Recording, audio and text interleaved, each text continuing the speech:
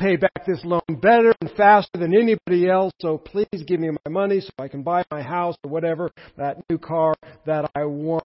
And so when we come to the book of Luke, chapter 3, verse 21 through 38, Luke gives us this, and one of the reasons he gives us this is I believe that he is sharing with us Jesus' qualifications.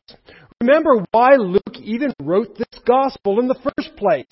He wrote this gospel because he wants the reader to know with certainty the things that they believe. And one of the things we believe is Jesus is the Son of God. Is He qualified, however, to be Messiah? Is He qualified to be Lord of your life? Is He qualified to do all the things that He said He's going to do? I think that's a fair question.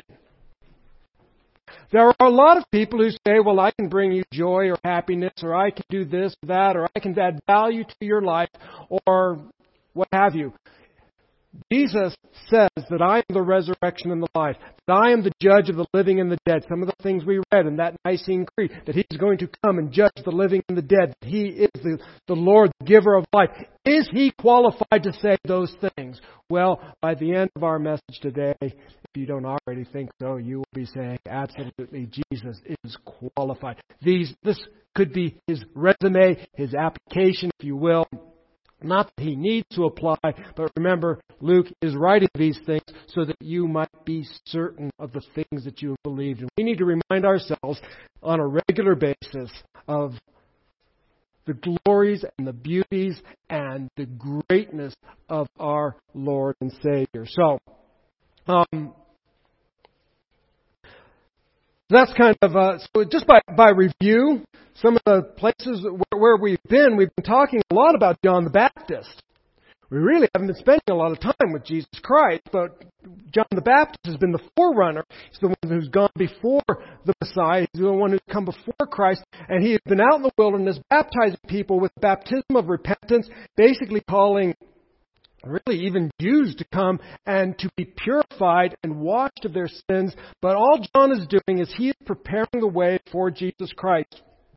He says, I'm not the Messiah. There's one coming. He's greater than I am. I'm not even worthy to untie the thong of the sandal.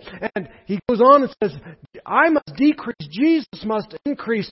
But what I'm doing, I'm the voice crying out in the wilderness, prepare the way of the Lord. And that's what He's been doing, saying, Christ is coming, Messiah is coming. Now prepare your hearts, get ready. And the way you're going to get ready for Christ's arrival is by repenting of your sins and going through this act of purification. And this is a testimony. It says, repent and show forth fruits of repentance. Just don't say, I repent, but actually do something.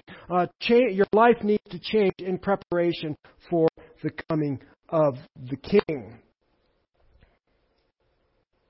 So that's where we've been. Where I hope to go today is to share with us, as I stated, the qualifications of Jesus, that Jesus is the Son of God. And we're going to learn that Jesus is not only the Son of God, He is the rightful King. He is the second Adam. That's going to be a really key phrase for us, both this week and next week, the Anointed One and the servant of the Lord, able to do all that He claims that He is able to do, that Jesus is the Son of God, the last Adam, because, folks, in Adam all die, and in Jesus there is life. So Jesus is the Son of God, the rightful King. He's the possessor of the Holy Spirit. He is the Lord and giver of life. One thing I do want to let you know is that chapter 3:21 through chapter 4:13 really form a single unit. I think they're all talking or affirming, or affirming is not really the right word, but giving support to the same information.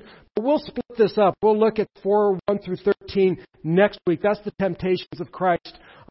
But all of these are talking about how Jesus is qualified to be Lord and Savior and Master, that He is the second Adam, and in Him all live. Just like in Adam, all have died and all bear the sin and guilt of Adam. If you are in Adam, you need a new family, and Jesus is the head of that new family. So, with that, let's go ahead and read our text today.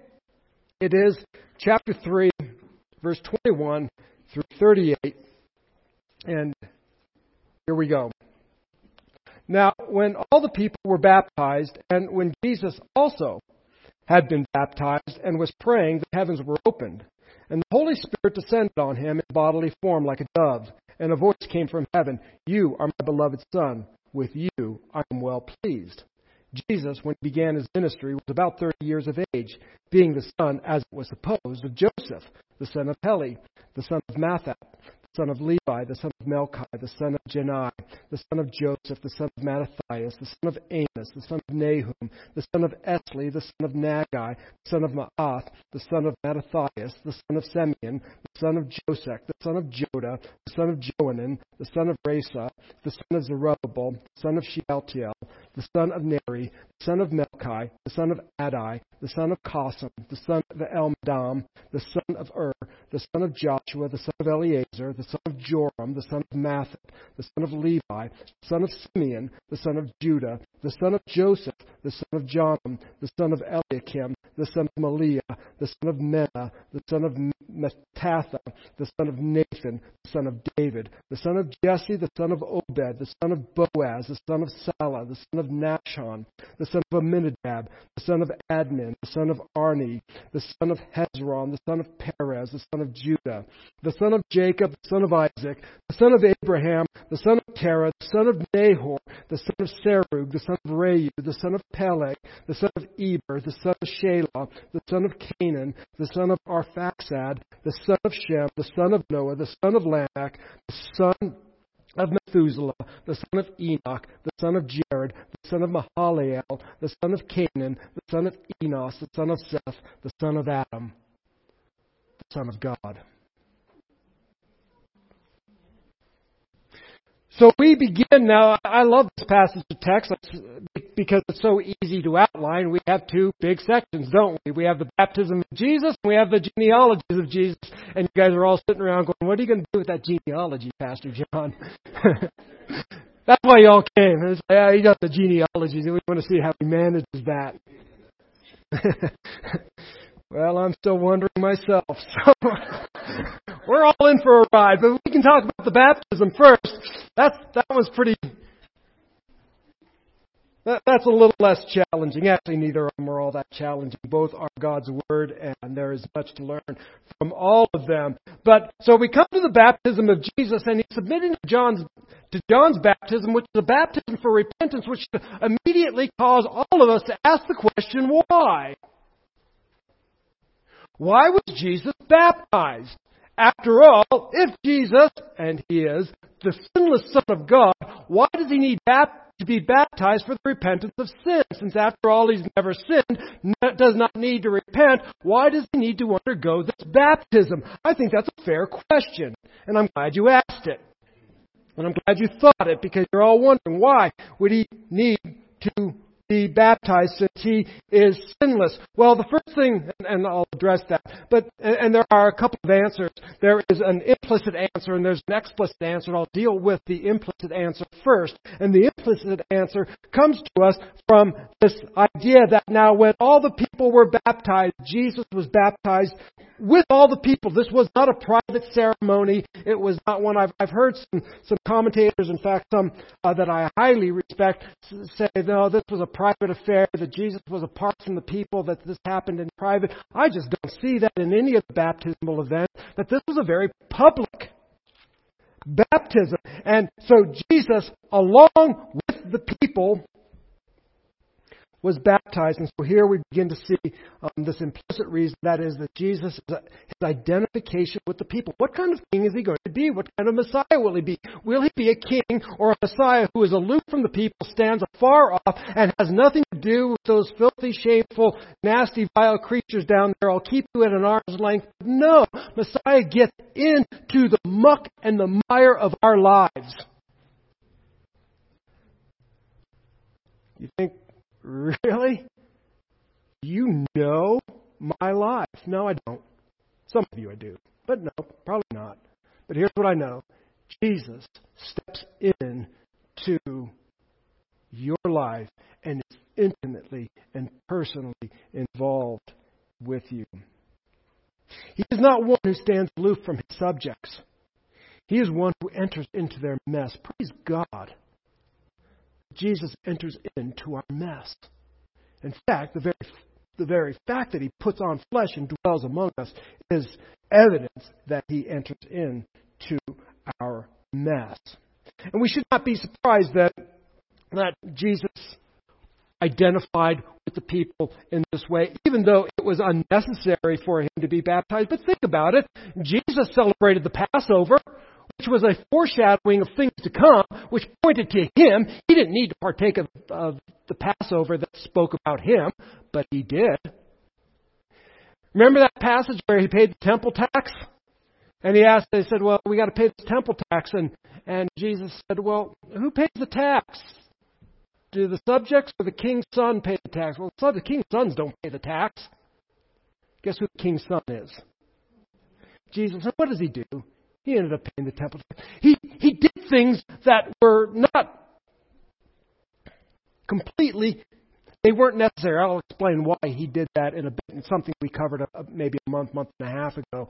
But I'll remind us again. But Jesus participated in many of them. I wonder, I think, and I think I can make the case that probably Jesus even offered a sacrificial lamb at Passover, which would be really interesting. So Jesus didn't do this because he needed to, but he is doing it as his identification with the people. He stands among the condemned as one who will be condemned for them.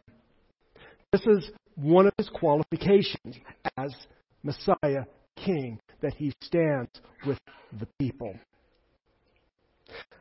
So that's the implicit reason, but it's very explicit.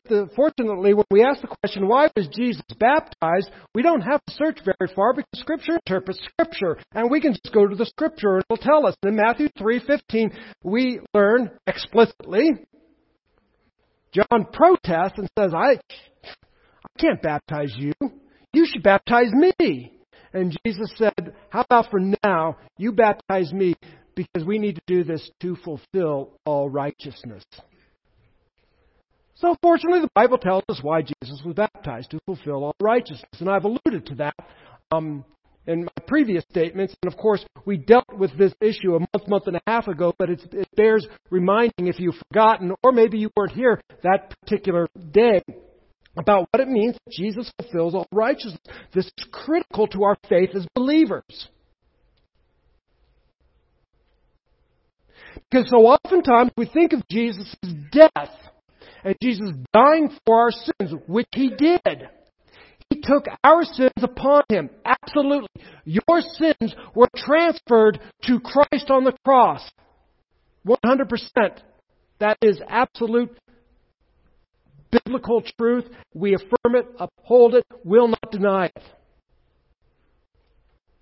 But Jesus just didn't die for your sins. But wait, there's more.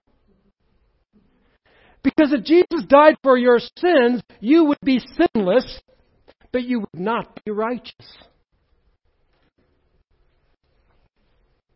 See, on the cross, a couple of things happen. What we would, a fancy term, smart guys call this kind of a double imputation. An imputation is just a fancy word for crediting something to another person's account. So your sins were credited to Jesus' account, and now you are without sin. But that's not all that happened. Here's the other thing that happened. His righteousness was credited to your account. So in your account was sin, in his account was righteousness. He took your sin and became sin for us and credited to you his righteousness. Praise God. You are now not only without sin, your sins are taken by Christ, but his righteousness is now accounted to you. Your righteousness is in heaven. You are the righteousness of God in Christ because of Jesus fulfilling all righteousness. Jesus lived a perfectly righteous life. He fulfilled all righteousness. He did everything that the law demanded and commanded. He is the only person in history who 100% fulfilled the law. And he did it not just to be a great example, but to be the righteous sacrifice who then transfers that righteousness into your account. You are without sin and you are righteous because Jesus fulfilled all righteousness.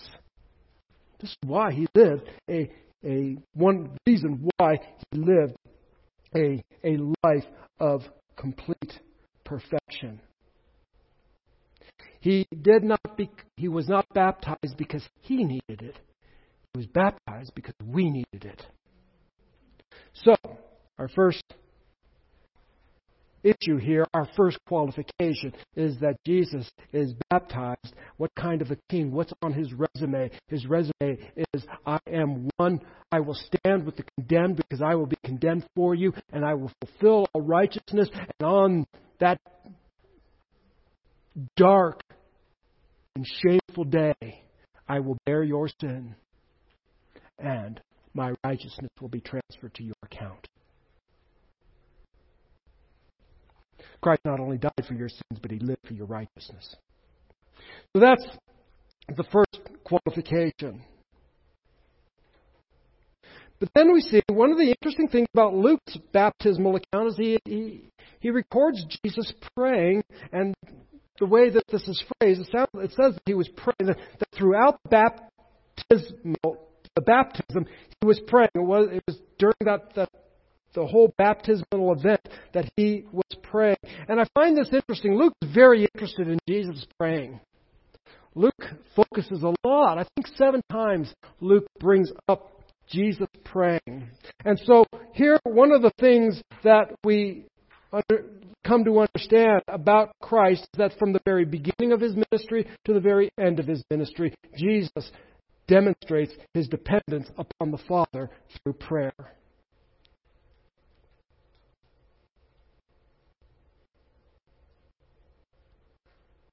And so,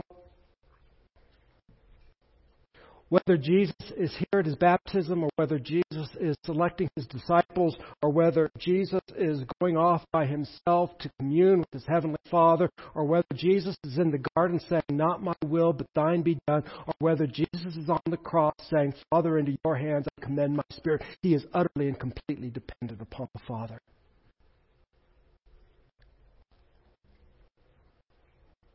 And so we have a gracious Lord who demonstrates his need to rely upon the power and the strength of his heavenly Father. And so Jesus is baptized. He is praying during his baptism. And then one of the coolest phrases in the Bible is that the heavens were opened. This reminds us of Isaiah chapter 64, verse 1, where the prophet writes, O Lord, rend the heavens and come down. Fulfilled on this day. The heavens are rent open, and the Lord is present. We see a lot of times in Scripture where the heavens are opened, and people actually get to gaze into the heavenly realms. We see Stephen, as he is being put to death for his faith, he gazes into heaven. Heaven is open, and he sees Christ standing at the right hand of the Father.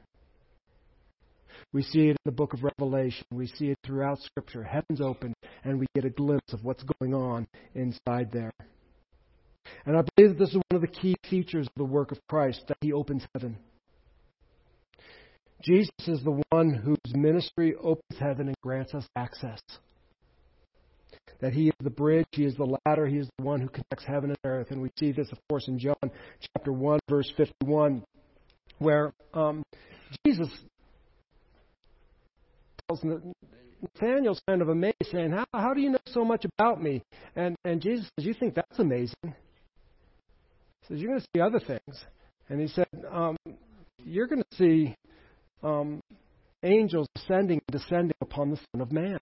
Now that's kind of a weird passage of text. What does that mean? Angels ascending and descending upon me? That doesn't make any sense. He's referring back to Jacob's dream. Remember, Jacob had a dream way back in the book of Genesis, and Jacob saw the heavens opened, and he saw a ladder extending from heaven to earth, and angels ascending and descending, and called that place Bethel, the house of God. This is the place where heaven and earth are connected. This is the place where heaven comes down to earth and earth ascends to heaven. This is the place where God meets man and man meets God. And Jesus takes that imagery and says, I'm the ladder. I'm the bridge. All right? I'm the one who connects heaven and earth.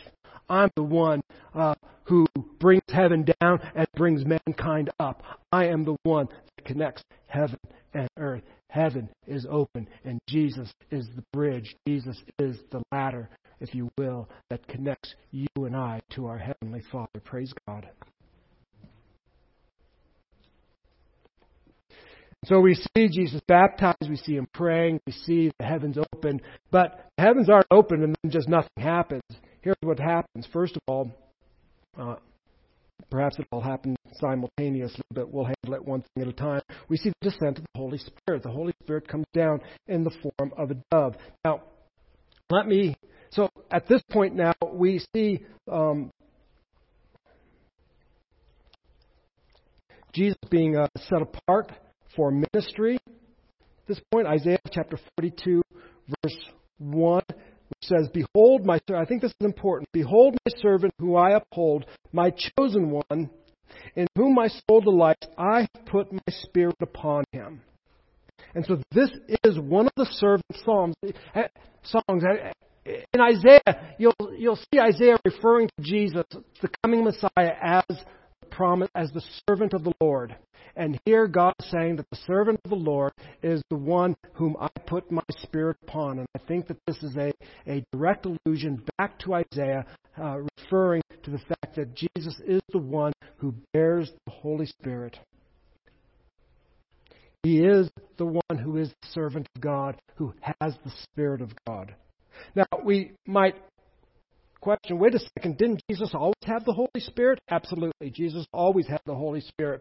And I want to bring that up because there's teaching out there, and it's ancient heresy, but there's teaching out there that Jesus was just a regular guy and he lived his life, and about 30 years of age when he was baptized, the Holy Spirit came upon him, and at that point he became the Son of God.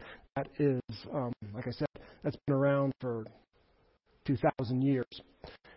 And for 2,000 years, it's been heresy. It was heresy 2,000 years ago. It's heresy today. And in 2,000 years, it'll still be heresy. I know nobody here, I hope nobody here believes that. If you have questions about that, we would love to speak with you about that. But Jesus was always the Son of God, and he was conceived by the Holy Spirit. He's always had the Holy Spirit. So why does the Holy Spirit come down upon him? Because we see that often the Holy Spirit came upon people to commission them for their particular task or ministry. And we see that throughout the Scripture. So Jesus, who has the Holy Spirit, conceived of the Holy Spirit, walked in the Holy Spirit, now the Holy Spirit is saying, you are qualified.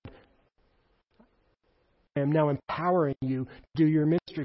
For 30 years, Jesus was not doing the ministry that he had that he was called from eternity to do. He was living his life, and now he is going to go about bringing about the redemption of mankind. And the Holy Spirit comes upon him and equips him and empowers him for that special ministry. And that's, of course, a very Old Testament idea. And so we see now Jesus baptized, identified with the people, fulfilling all righteousness, dependent upon the Father.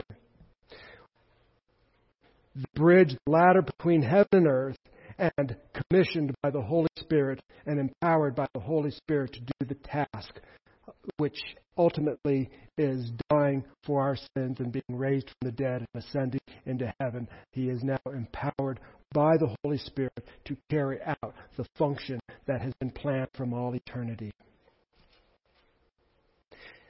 And then, the very central theme of this whole text. For you grammar geeks, this is the main clause. Everything else we have talked about is a subordinate clause. For those of you who are not grammar geeks, you can just ignore that.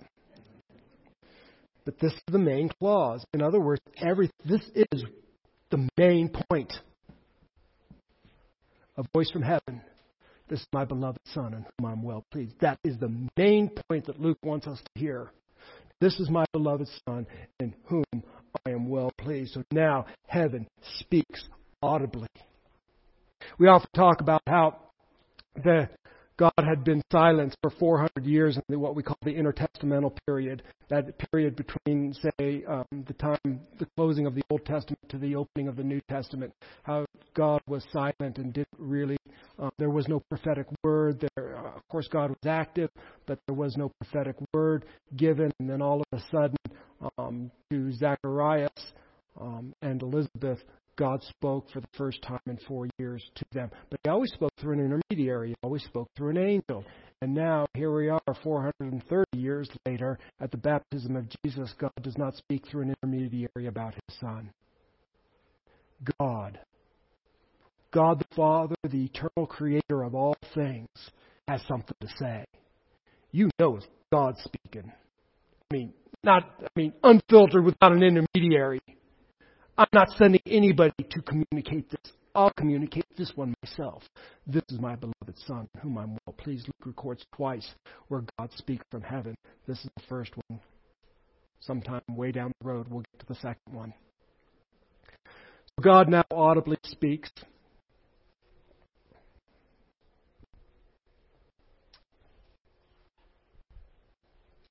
We've all heard the kind of humorous saying, right?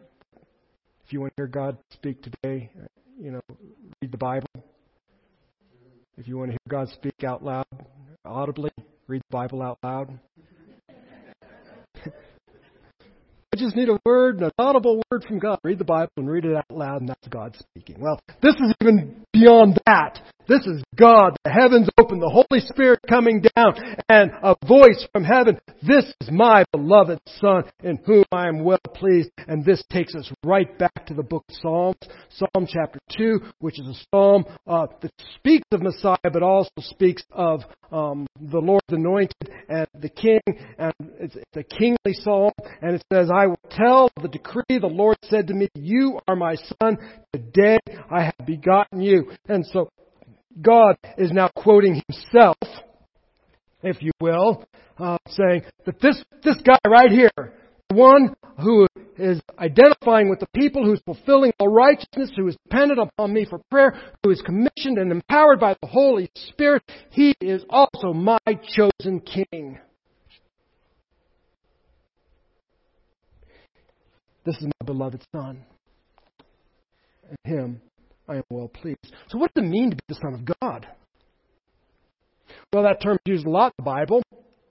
It can be used to speak of Israel as a son of God. It's used to speak of human people, sons of God. But it's also used in a very unique sense to speak of the eternal Son of God who is co-equal, co-eternal with our Heavenly Father. And of course, we see this throughout Scripture. John loves to talk about this phrase, uses this term often of the Son of God. But in Matthew 11, verses 25 through 30, this is what Jesus Himself says. He says, at that time, Jesus declared, I thank you, Father, Lord of heaven and earth, that you have hidden these things from the wise and the understanding and revealed them to little children. Yes, Father, for such was your gracious will. All things have been handed over to me by my Father, and no one knows the Son except the Father, and no one knows the Father except the Son, and anyone to whom the Son chooses to reveal Him. Come to me, all you who labor and are heavy laden, and I will give you rest. Take my yoke upon you, and learn from me, for I am gentle and lowly in heart, and you will find rest for your souls, for my yoke is easy and my burden is light. And then in Matthew chapter 17, verse 5,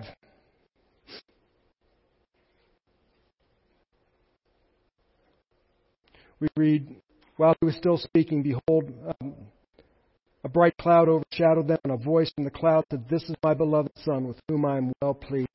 Listen to Him. And then John chapter 5, verse 23, we read this amazing passage of text where Jesus says, I'll go to 22. The Father judges no one, but has given all judgment to the Son. Here it is, that all may honor the Son just as they honor the Father. Whoever does not honor the Son does not honor the Father who sent Him. So we see that Jesus is the Son of God, co-equal, co-eternal with the Heavenly Father. If you want to honor God the Father, you must honor the Son in the same way.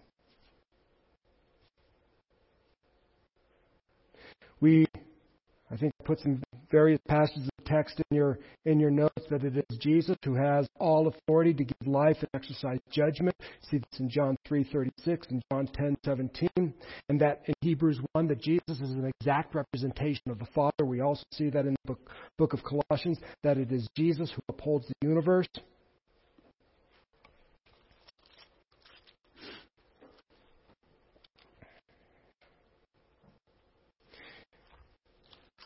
Let me look over here in Hebrews chapter 1 as we're discussing this issue of what does it mean to be the Son of God. While Israel can be called the Son of God, and while people can be called the Son of God, there is a unique designation of the Son of God as the one who is co-equal, co-eternal with the Father.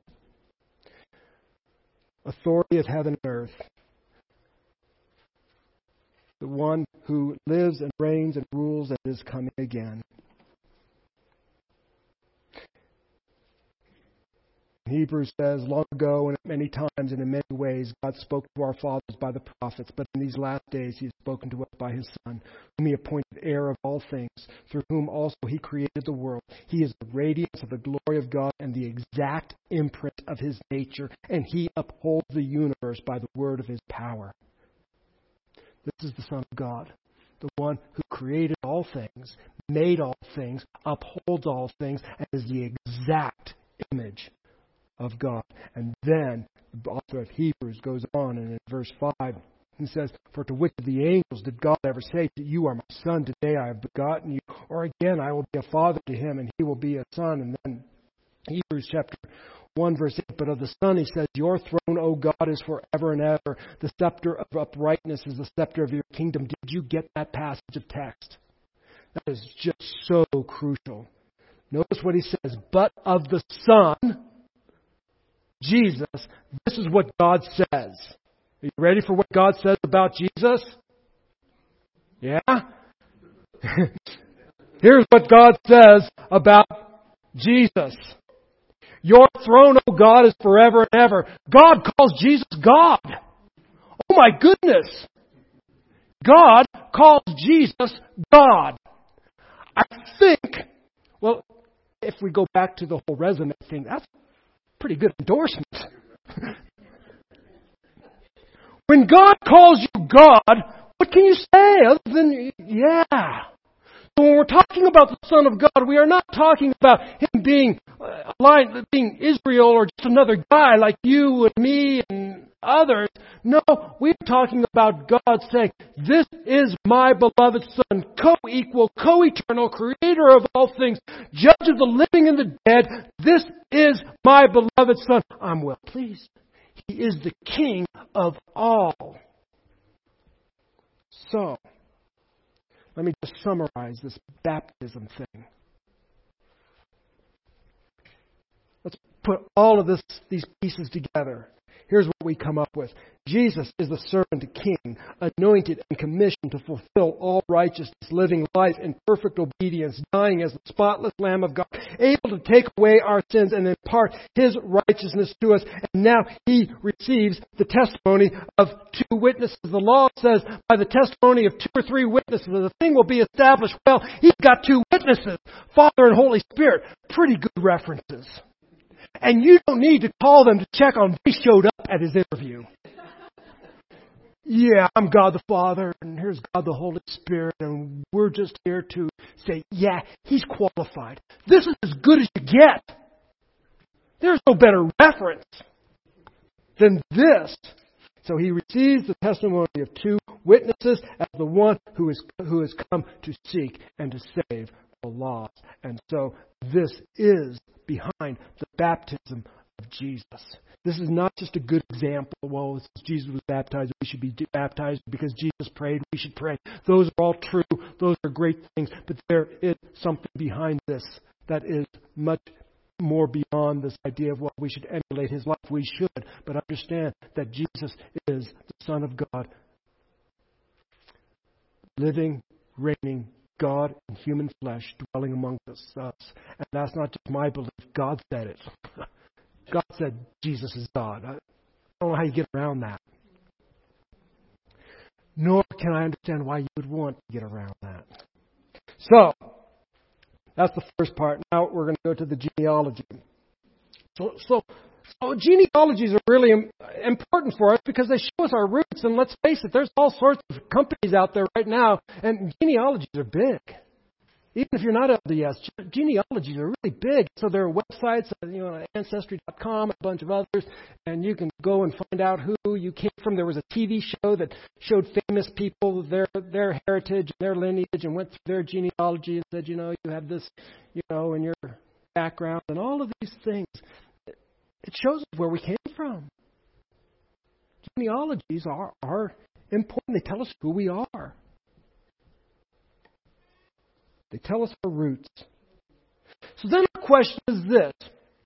Why does Luke include a genealogy? Well, that's a fairly simple question to answer. But here's a little more intriguing question, and that is, why does Luke include the genealogy here? Because after all, if I was writing the gospel, I would probably include the genealogy kind of at the beginning of the book like Matthew does, or maybe somewhere around the birth of Christ. But he includes the genealogy when Jesus is 30 years old, getting ready to start his ministry. That's a very interesting thought. So why does Luke include the genealogy here? Because Luke is including the genealogy not just simply to show us Jesus' lineage and who his forefathers were, and so-and-so begot so-and-so, and so-and-so begot so-and-so, and just to bore us or to cause us to say, gosh, why is all this here? He is making a theological point. Here's a theological point that we've already been making, but we're going to affirm even more and establish with greater clarity that Jesus is the Son of God. That's why I include it here. He is the Son of God. And we're going to see this. And more importantly, that Jesus, now get this, that Jesus is not just the Son of God, that Jesus is the second Adam. All right? Or the final Adam, I should say. Probably much more accurate to say that Jesus is the final Adam. I will unpack that in just a few moments. But Luke puts this here because Luke is making a theological point. He is not just giving us information. He is giving us information, but his information has a theological purpose. And so the next thing we want to deal with and just kind of get out of the way as quickly as we possibly can before we move on to where I want to go. And that is, many people have talked about the challenges between reconciling Matthew's genealogy and Jesus's and Luke's genealogy. There are two genealogies of Christ in the Bible. Matthew gives us one, Luke gives us the other. They are clearly different. I don't care how you look at it, how you work it out. They are different. Not just the fact that Matthew only goes back to Abraham. That's not really a significant point. Well, it is, but not in the area of being a difficulty. They're just different names. So, there are at least 4 valid ways to resolve that conflict. I am not going to go into them. They are very detailed. You can look that up if you're interested. Probably the one that's most plausible, but not without serious issues, probably the one you may have heard, is that Matthew records the genealogy through Joseph and Luke records the genealogy through Mary, which would be really odd to do a genealogy through a woman, but it would make sense for Luke because Luke is very interested. I don't want to make this sound bad. Luke esteems women. All right. Women have a high place in the book of Luke. So it wouldn't seem odd for Luke to put that in there. We just don't have any other record of it. And there are some other difficulties that come up. That's probably the most plausible, has the best explanations, but there are some things that are just unanswerable. So then our question for us becomes, can we trust the veracity, the truthfulness of Scripture, since we have these serious difficulties in the Bible and they are at this point unreconcilable? I think every honest commentator just simply says, I don't know. Let me give you an example. Let me give you maybe a little bit of a history lesson. I know I've used this example many times before, but it's very apt at this point in time. It seems odd to me that people would say, oh, because we haven't figured something out, then the Bible must be wrong. They never think that maybe we just don't know everything. Could it be that we just don't know everything? I'll give you a great example, because we see that throughout history, people will look at the Bible and they'll see an archaeological site, or they'll see a name of a famous person and say, well, we have no record that that person ever lived, and so they must not have lived, and so the Bible must be false because we don't have a record that that person lived, and that person is in the Bible, so the Bible must be wrong, never considering for a moment that maybe they just don't know everything. Or the Bible mentions a particular place and we've never discovered that, and by golly, we've uncovered everything there is to know, so the Bible must be wrong. And then lo and behold, somebody's out wandering around the Palestinian desert one day and they kick over a rock and there's something, and next thing you know, all the archaeologists come in and go, well, aha, hey, that thing that we haven't found, there it is. And the great case in point, and I know I've mentioned this a lot, but it's very applicable, and that is the Hittite people, the Hittite Empire. For years, skeptics and biblical critics say, see, the Bible's wrong.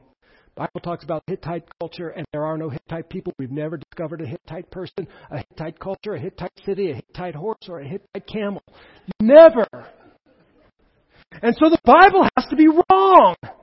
Never for a moment considering that maybe you just don't know everything.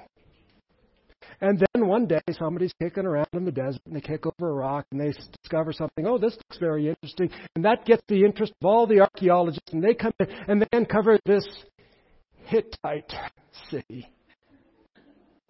And Hittite people and Hittite pottery and Hittite camels and Hittite horses and Hittite stables and Hittite garbage dumps and Hittite everything.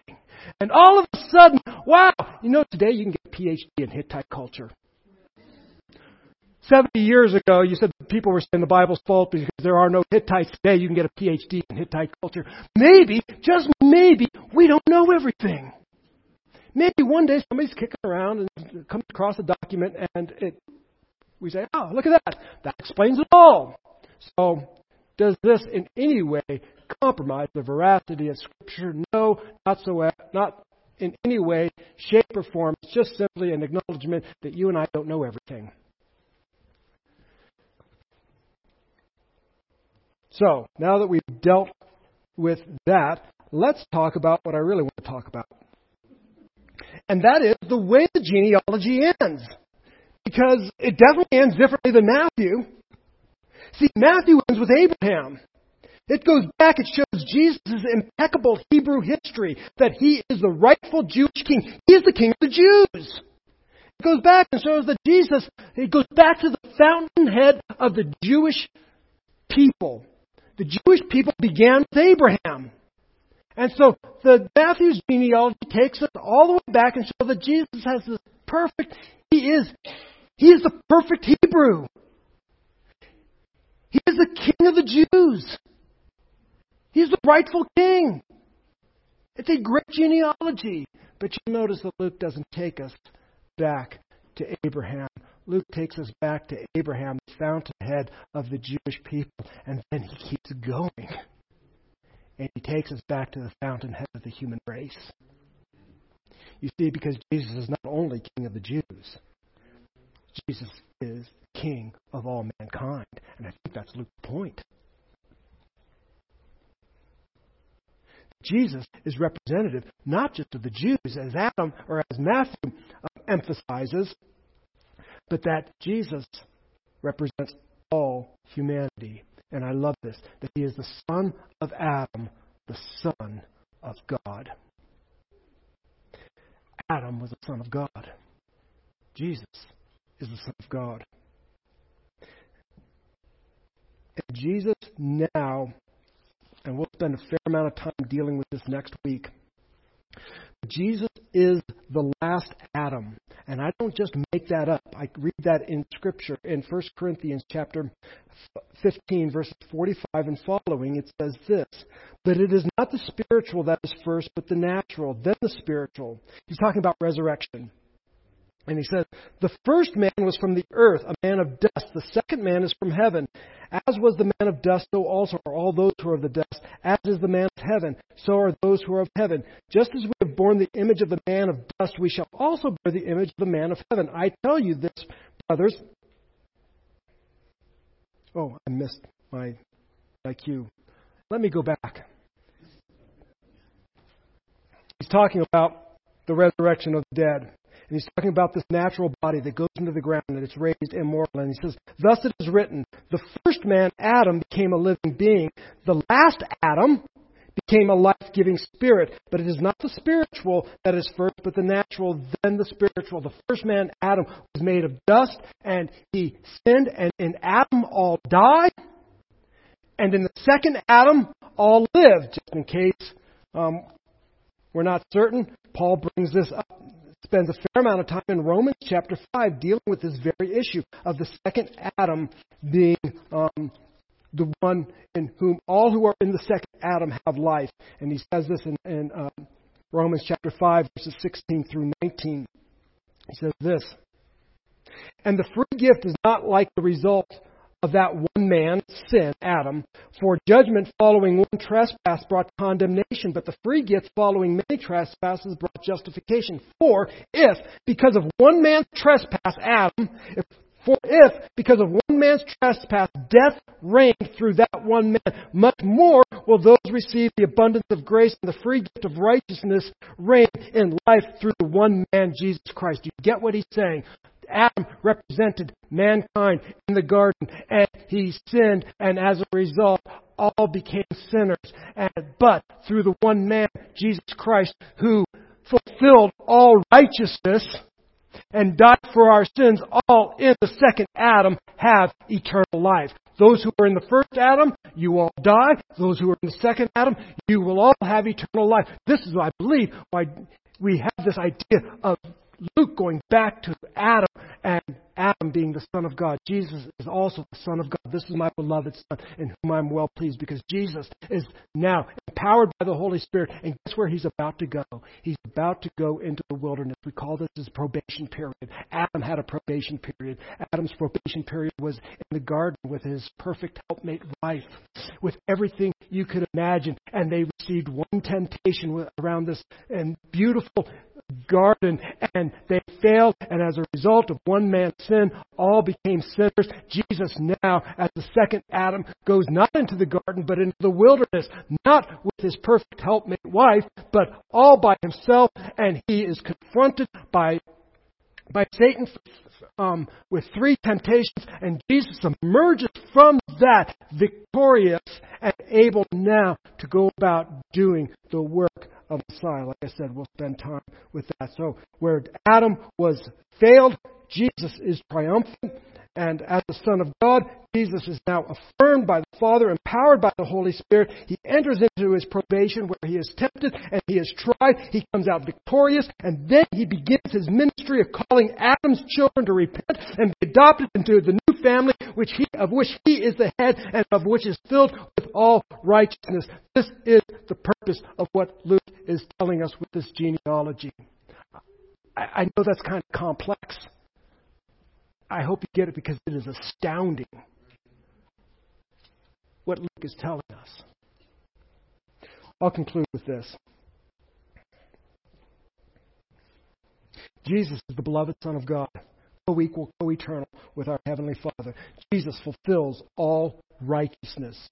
Jesus is the servant king, empowered to represent mankind, to pay for their sins and impart his righteousness, and now call you a child of the Most High. All who are in Adam will die. And if Adam is your representative, you will die. All in Adam will die. All who are in Christ will receive his life, his sinlessness, and his righteousness, and he will become your new fountainhead of this new family. You now have a new genealogy, and your genealogy goes through Jesus Christ, who is the Son of God, in whom the Father is well pleased.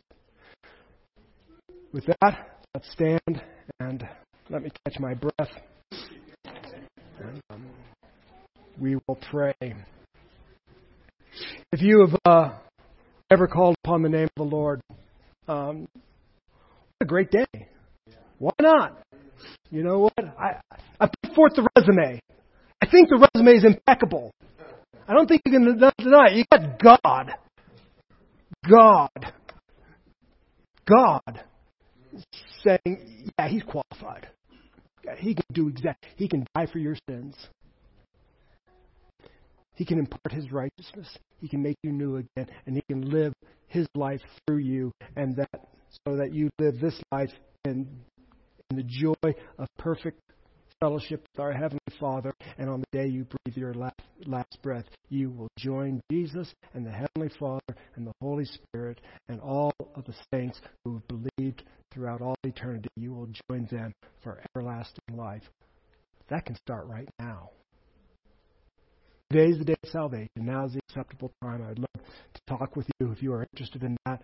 My wife and I would love to speak with you. Jaime's back in the sound booth. He'll talk to you. Nelson's back here. He'll talk to you. I'm sure just about anybody in here would love to talk with you about those matters. So let's pray.